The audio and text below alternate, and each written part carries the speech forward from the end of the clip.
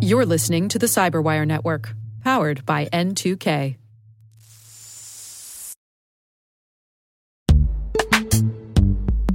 This episode is brought to you by Palo Alto Networks, the leader in cybersecurity.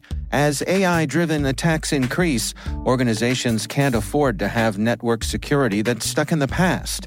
Discover how Palo Alto Networks can help you predict what's coming and proactively secure against it with a zero-trust, AI-powered network security platform built to secure whatever, whenever, wherever. To learn more, visit paloaltonetworks.com/network security platform.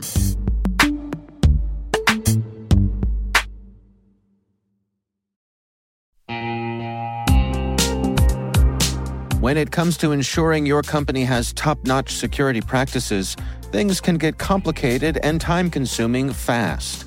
Now you can assess risk, secure the trust of your customers, and automate compliance for SOC 2, ISO 27001, HIPAA, and more with a single platform, Vanta.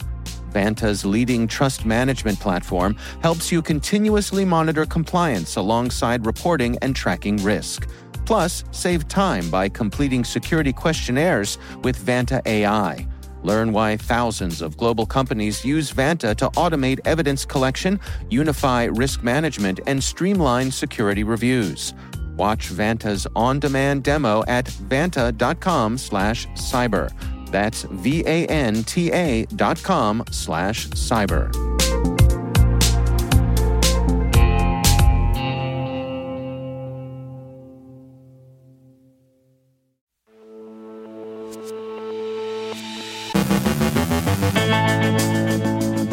The SmokeLoader botnet has a creepy new payload. Ransomware gets faster. How AI has evolved in malicious directions. The Snatch ransomware gang threatens to snitch. The FSB continues to use both USB and phishing emails as attack vectors. A ransomware attack shutters Belgian social service offices. Tim Starks from The Washington Post explains a Biden administration win in a D.C. court. Our guest is Ben Seabree of Civic Plus to describe how the public sector could combat cybercrime during cloud adoption. And the deadline for comment on U.S. cybersecurity regulations? It's been extended.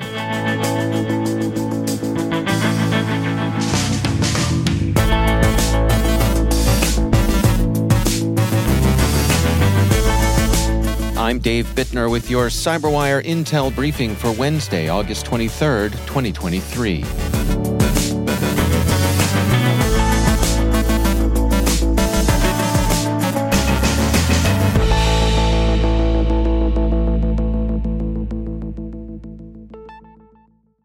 SmokeLoader may be a familiar name to many of you, and the notorious botnet is back in the news today. SecureWorks this morning announced that SmokeLoader botnet has been dropping a new malicious payload, a custom Wi-Fi scanning executable. SecureWorks is calling that executable Wi-Fi Recon, and what it's after, apparently, is the geolocation of infected systems. SecureWorks writes that it triangulates the infected system's positions using nearby Wi-Fi access points as a data point for Google's geolocation API. This new activity was first observed on August 8th. It's not yet known what SmokeLoader's criminal operators will do with the information, but there are a number of possibilities. The Wi-Fi data is scanned every 60 seconds and enriched with geolocation information. SecureWorks speculates that demonstrating access to geolocation information could be used to intimidate victims or pressure them to comply with demands. Imagine a text. I'd like to buy you a drink. In fact, I'd like to buy you the same drink you had at the Dewdrop Inn in Rabbit Hash, Kentucky at 11:47 p.m. Eastern Daylight Time last Friday. We're kidding, of course. There is no Dewdrop Inn in Rabbit Hash, but Wi-Fi Recon is not a joke. It's pretty creepy. Check out SecureWorks' report on this latest version of SmokeLoader and take appropriate precautions.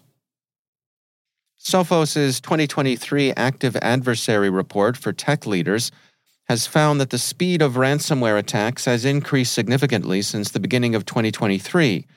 Sophos says one key finding in the report is that the time available to respond to a ransomware attack has dwindled to nearly half of what it was at the start of the year. The median dwell time in ransomware attacks dropped from 9 days in 2022 to just 5 days in the first half of 2023. With adversaries accelerating the execution of their attacks, defenders have less time to detect and stop them before files are encrypted. The report also found that in all types of attacks, the average time to gain control of Active Directory is just 16 hours. HP Wolf Security has released its quarterly Security Threat Insights report, finding that CACbot spam activity spiked in the second quarter of 2023. Wolf Security says, creative CACbot campaigns saw threat actors connecting different blocks together to create unique infection chains. By switching up different file types and techniques, they were able to bypass detection tools and security policies. 32% of the CACbot infection chains analyzed by HP in the second quarter were unique. The researchers also observed a multilingual malware campaign using several programming languages to avoid detection. They say, firstly, it encrypts its payload using a cryptor written in Go, disabling the anti-malware scanning features that would usually detect it. The attack then switches language to C++ to interact with the victim's operating system and run the .NET malware in memory, leaving minimal traces on the PC. Barracuda outlines the ways in which AI is being used for malicious purposes. In addition to enabling attackers to craft convincing phishing emails, AI can be used to automate evasive attacks. Barracuda says, command line utilities powered by AI can rapidly adapt to changes in a target's defenses, identify vulnerabilities, or even learn from previous failed attempts to improve subsequent attacks. An early example of such a tool is Worm GPT, which is already being advertised on an underground forum and can be used by threat actors to automate the generation of malicious scripts and commands and adapt them dynamically to each specific target. Independently, Deep Instinct describes some of the ways in which generative AI has begun to trouble security professionals. They say, the top 3 generative AI threat issues include growing privacy concerns, undetectable phishing attacks, and an increase in the volume and velocity of attacks. The best-known member of this new class of threat is Worm GPT, now being traded in criminal-to-criminal underground markets. MSisoft researcher Brett Callow reports that the Snatch ransomware gang has begun telling non-paying victims that the gang will give insurance companies details of how the attack succeeded. The threat is that this knowledge will induce the underwriters to decide that the incident isn't covered. It's a crude approach with little evident understanding of how insurance coverage works, but it's novel and shows the determination of at least one gang to ratchet up the pressure on its marks. The Charleroi branch of Belgium's Social Services Agency, the Public Centre of Social Action, the CPAS in its French acronym, closed its offices yesterday after sustaining what appears to be a ransomware attack, according to Sudinfo. Only emergency services will be available until remediation is complete, which is expected Thursday. Belgian organizations have recently sustained ransomware attacks at roughly the typical Western European rate. The country is home to both NATO headquarters and the capital of the European Union, but this incident seems to be a straightforward criminal one. Older threats continue to gutter on in Russia's hybrid war against Ukraine. Offtech reports that the FSB's Shuckworm group is using both phishing emails and malicious USB drives as infection vectors in ongoing cyber espionage attempts against Ukrainian targets. The typical payload carried in either method of delivery is Terodo malware, a backdoor that's been in use for some time. In Trend Micro's accounting, at least since October 2019. And finally, you now have more opportunities to tell the U.S. federal government how to put its regulatory house in better order. The U.S. Office of the National Cyber Director has invited public comment on opportunities for and obstacles to harmonizing cybersecurity regulations per Strategic Objective 1.1 of the National Cybersecurity Strategy. The challenge involved in understanding the implications of regulatory overlap is complicated, and ONCD has extended the deadline for comments from September 15th to October 31st. You can submit your comments through regulations.gov and let ONCD know what you think.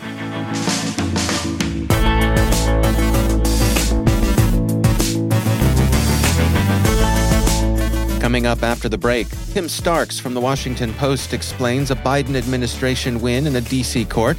Our guest, Ben Seabury of Civic Plus, describes how the public sector could combat cybercrime during cloud adoption. Stay with us.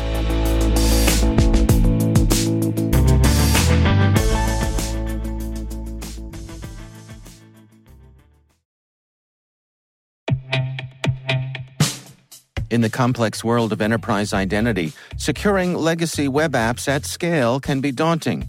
Strata Identity makes it simple. With Strata, you can effortlessly integrate non-standard apps with any identity service, like MFA or SSO, with zero coding and zero hassle. Designed by identity architects for identity architects, Strata works with every vendor, standard, and app architecture. This means your apps can now speak modern protocols and integrate seamlessly with your chosen identity services. From securing on-prem web apps to migrating away from outdated identity providers or consolidating them, Strata helps you keep your complex access policies as you modernize your identity infrastructure and get rid of technical debt. Join leading organizations like 3M, Dallas County, and CIBC in securing your apps with Strata. Visit strata.io/cyberwire, share your identity security priorities, and receive a complimentary pair of AirPods Pro. Offer valid for organizations with over 5,000 employees. Connect today at strata.io/cyberwire.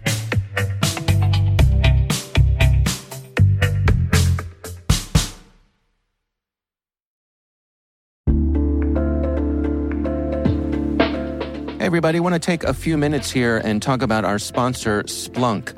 You know, you need to keep operations humming around the clock, but potential disruptions are everywhere.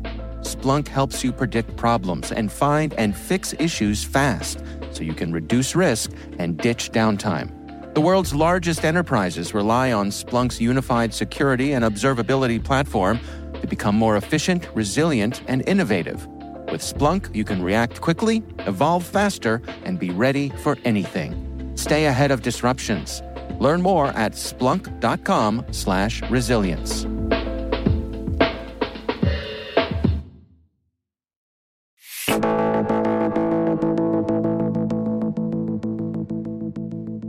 Public sector organizations provide an attractive target for threat actors, often combining critical missions like 911 services with limited budgets that come with the territory.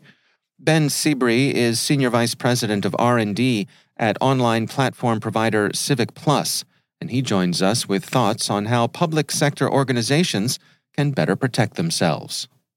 We kind of see a myriad of different cloud maturities or just technology maturities within the public sector right now, especially in local government.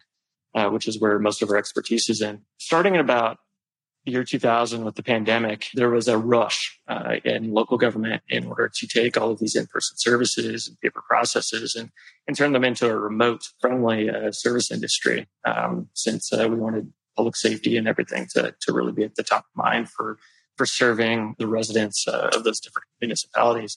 So there was a rush for cloud adoption from technologies that were more internally hosted, weren't accessible outside of an office building or something like that, or were just very in person. So we see that there's a lot of cloud adoption that's happened over the last 2 years. And then we've seen that a lot of those have been on a very rapid pace. So really ensuring that we're doing good cloud practices from a security standpoint is pretty key for government right now. You know, we always hear that folks in the public sector in particular come up against budget limitations. What are your recommendations for them to balance that reality against their security needs? Yeah, absolutely. Security is definitely something that is front of mind when it comes to highly regulated industry, and public sector is very highly regulated.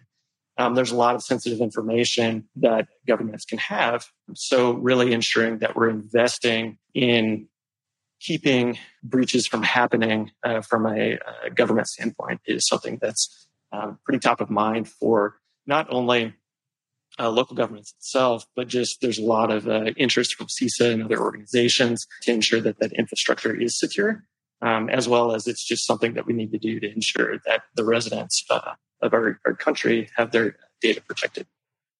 What are your recommendations for these organizations to come at this? And any tips or words of wisdom? Yeah, absolutely. So the biggest thing that we need to keep in mind when we're adopting cloud, when it's something that we might have had as a manual paper process before, or if it was something that we managed our own servers beforehand, we want to really make sure that we understand the shared responsibility model as it comes to CSPs or cloud service providers. So the cloud service providers are really responsible for the security of the cloud, of the services that you're using, but you as a user of the cloud are responsible for the security in the cloud. So the applications that you're putting in the cloud, the data that you're storing in the cloud, and the configurations of those specific services are the responsibility of the client of the CSP and not of the CSP itself. There's a lot of really great tools out there that really help do some checking and auditing of those different systems to make sure that they are set up correctly, but really understanding that it is a shared responsibility between both the CSP and the public sector who is leveraging that cloud provider is probably the most key piece of advice that we can give to folks who are adopting the cloud. Do you find that there's some common misunderstandings there as people go down this path? Absolutely. I think there's a lot of misunderstandings around that specifically.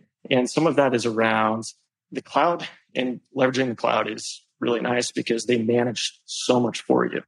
The infrastructure, upgrades to the infrastructure, and just constant R&D dollars going into protecting the services that are in the cloud. And so it's really easy to just assume that they have 100% of that managed. And so really kind of diving in and understanding what our responsibilities are, or what a client's responsibility is of leveraging the cloud, and that people are generally the weakest link in the security models that we have there, is really important for our municipalities as they go and adopt the infrastructure. Yeah, it really sounds like there's almost a false sense of security that some people have.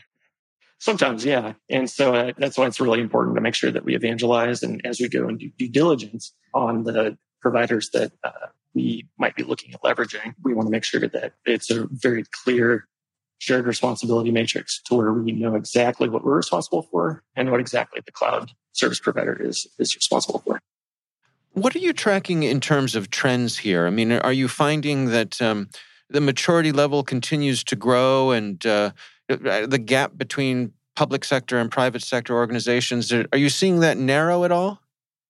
Yeah, I think we definitely are. We're seeing, especially with the pandemic and everything going remote, we're seeing a lot of innovation that's happening within the public sector, specifically around creating those remote experiences or those online experiences for the residents of those municipalities. And one piece of really interesting data that we have, and we can show correlation, we can't show causality yet, is that residents trust their local governments more and more as more and more digital services go online. Now, it's a correlation right now. And so it'll be interesting in the next few years to see if it's actually a causation of digital services, building that transparency and that trust between residents and their local government. Where do you suppose we're headed here? As you look towards the horizon, what sort of place do you suppose these organizations are going to find themselves? I think we're going to find that there's going to be a lot of adoption of different technologies and innovations, and we're going to move more towards smart cities and the ability to self-serve, especially as employment and just finding talent becomes harder and harder and a lot more expensive. So we want to create those automations where possible, and those self-service ways that more tech-savvy individuals who are residents of those municipalities want to engage with their government. Some folks want to go in person and engage with their government that way, and some folks just really want to do it from the couch and be able to have access to all the services. That's Ben Seabree from Civic Plus.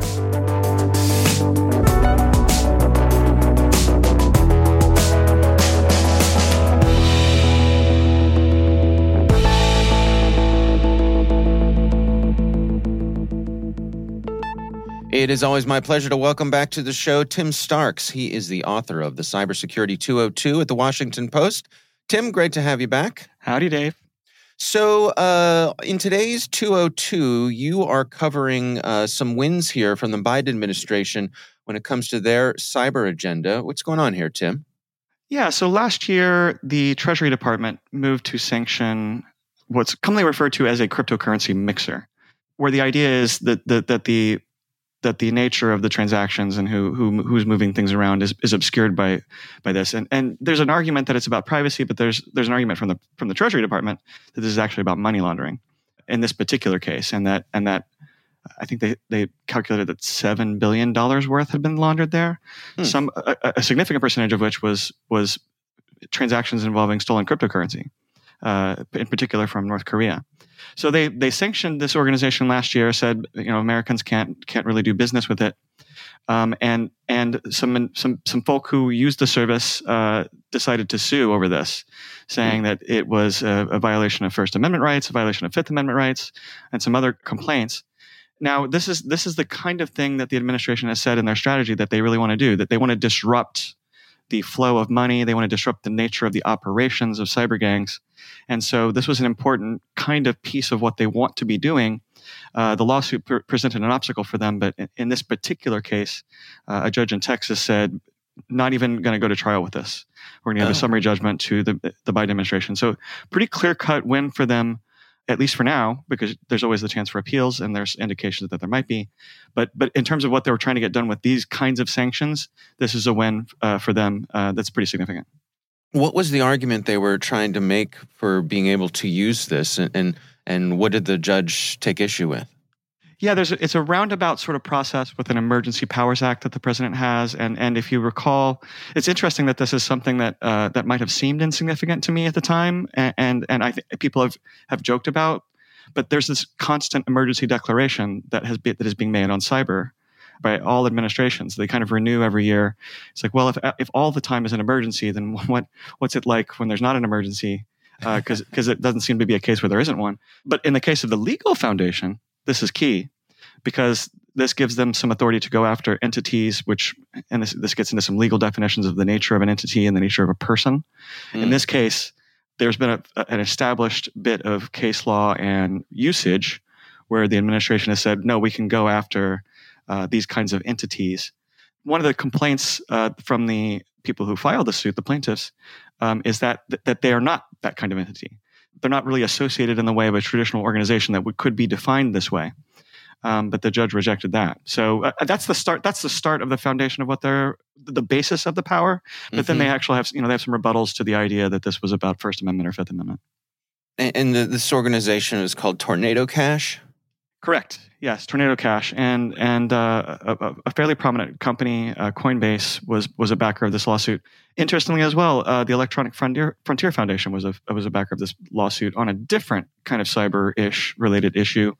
After these sanctions, there was a Tornado Cash project that was open source on GitHub, and GitHub took it down.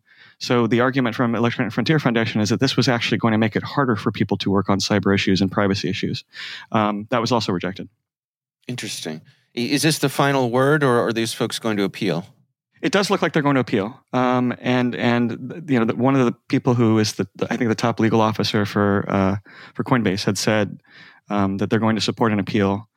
Nothing's been decided yet, but they were always of the mind that this was probably going to need to go up the chain of appeals to the appeals court.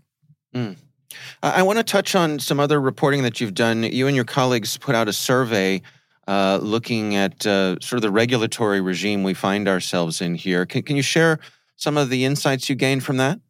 Yeah, and this is very related to the kind of thing that we're talking about today. The administration has been. First off, they've had the strategy, the national cybersecurity strategy, since earlier this year, but they've been working on it for a long time, and it reflected a lot of the work that they'd already been doing. So the administration came in with the idea we're going to press a couple different things on cyber. One is what we were just talking about with the sort of disruptive operations, and the other was to make a more regulatory push. And there was a case with the Environmental Protection Agency where they had a setback in court over this. So we talked about that in today's, but going back to the overall fundamental regulatory picture, we had asked people back at the beginning of the Biden administration, do we need to have more regulations in the cybersecurity? Because there's always been this idea that it should be hands-off, that it should be public-private cooperation. Right. Move fast and break things. You and I love that term because we've discussed it before and how common it was for a while. Well, the Biden administration still says they want to do that, but they also are being more regulatory than any previous administration. What we wanted to do was check in with people and say, okay, they've been in office for a year and a half plus, 2 years really, and a half plus, and let's see what people think about how they're doing on these regulations. And we gave them the choices of not going far enough, hitting the sweet spot, essentially, or going too far. And pretty close to a significant majority, I think it was 49% of the people we polled said not going far enough. And then another significant percentage said hitting the right target. But if you look at the answers where they get specific, that it's a little bit more mixed than that, where some people say they're going too far in some cases and not far enough in other cases. And then a pretty small percentage, I think it was close to 15%, that said they're going too far. So it was a little bit eye-opening because I wasn't sure. I thought it might be a different kind of mix. I mean, I do think that probably our audience, by virtue of being a lot of cyber experts, might place a different emphasis point on the need to go further than maybe some other kinds of people might. If we just talk to the business community, I'm sure that the business community as a whole would say, yeah, going too far, or at least some significant percentage of it would. But we also have business groups on the answers, so it's not like they're not reflected there. It's just that I think that the results might be a little skewed in terms of like who our audience is that we poll. It's interesting, again, tying into our first story we talked about here, how the administration is able to use the tools that it has, like those emergency powers you mentioned, to sort of get things done despite a dysfunctional Congress.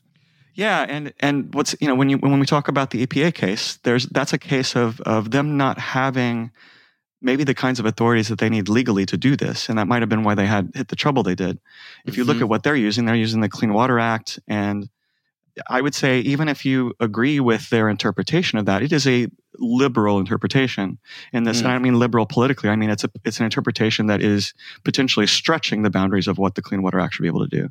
So they have some authorities that are pretty clear cut and have not run into any legal trouble. I think the EPA one is the only one that has run into legal trouble regulatory. And that's because it's on the outer edges. So there are some things that the administration has said they would like to do, but they know they need more authority from Congress. And the EPA one was one where they were looking at legislation for a pretty long time, and then they said, "Well, let's just do it this way." And I think that getting help from Congress on this is going to be difficult with Republicans controlling the House. They've pretty strongly indicated that they don't want to help the administration on this. Right. All right. Well, Tim Starks is the author of the Cybersecurity 202 at the Washington Post. Tim, thanks so much for joining us.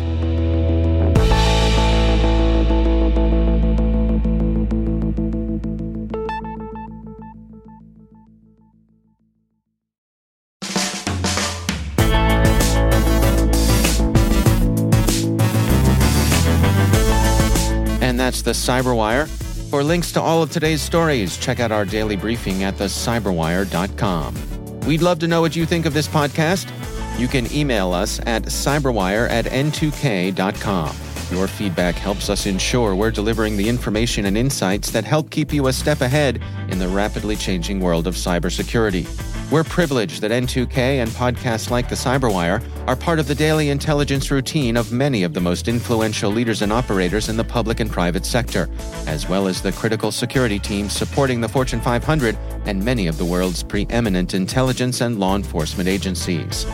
N2K Strategic Workforce Intelligence optimizes the value of your biggest investment, your people. We make you smarter about your team while making your team smarter. Learn more at n2k.com. This episode was produced by Liz Irvin and senior producer Jennifer Eiben. Our mixer is Trey Hester, with original music by Elliot Peltzman. The show was written by our editorial staff. Our executive editor is Peter Kilpie, and I'm Dave Bittner. Thanks for listening. We'll see you back here tomorrow.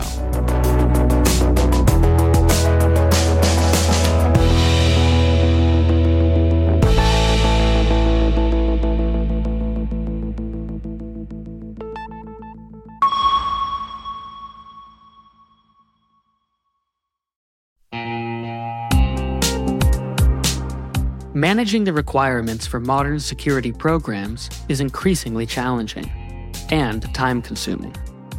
Enter Vanta. Vanta gives you one place to centralize and scale your security program. Quickly assess risk, streamline security reviews, and automate compliance for ISO 27001, SOC 2, and more. You can leverage Vanta's market-leading trust management platform to unify risk management and secure the trust of your customers. Plus, use Vanta AI to save time when completing security questionnaires. CyberWire Daily listeners can get $1,000 off by going to vanta.com/cyber. That's VANTA.com/cyber.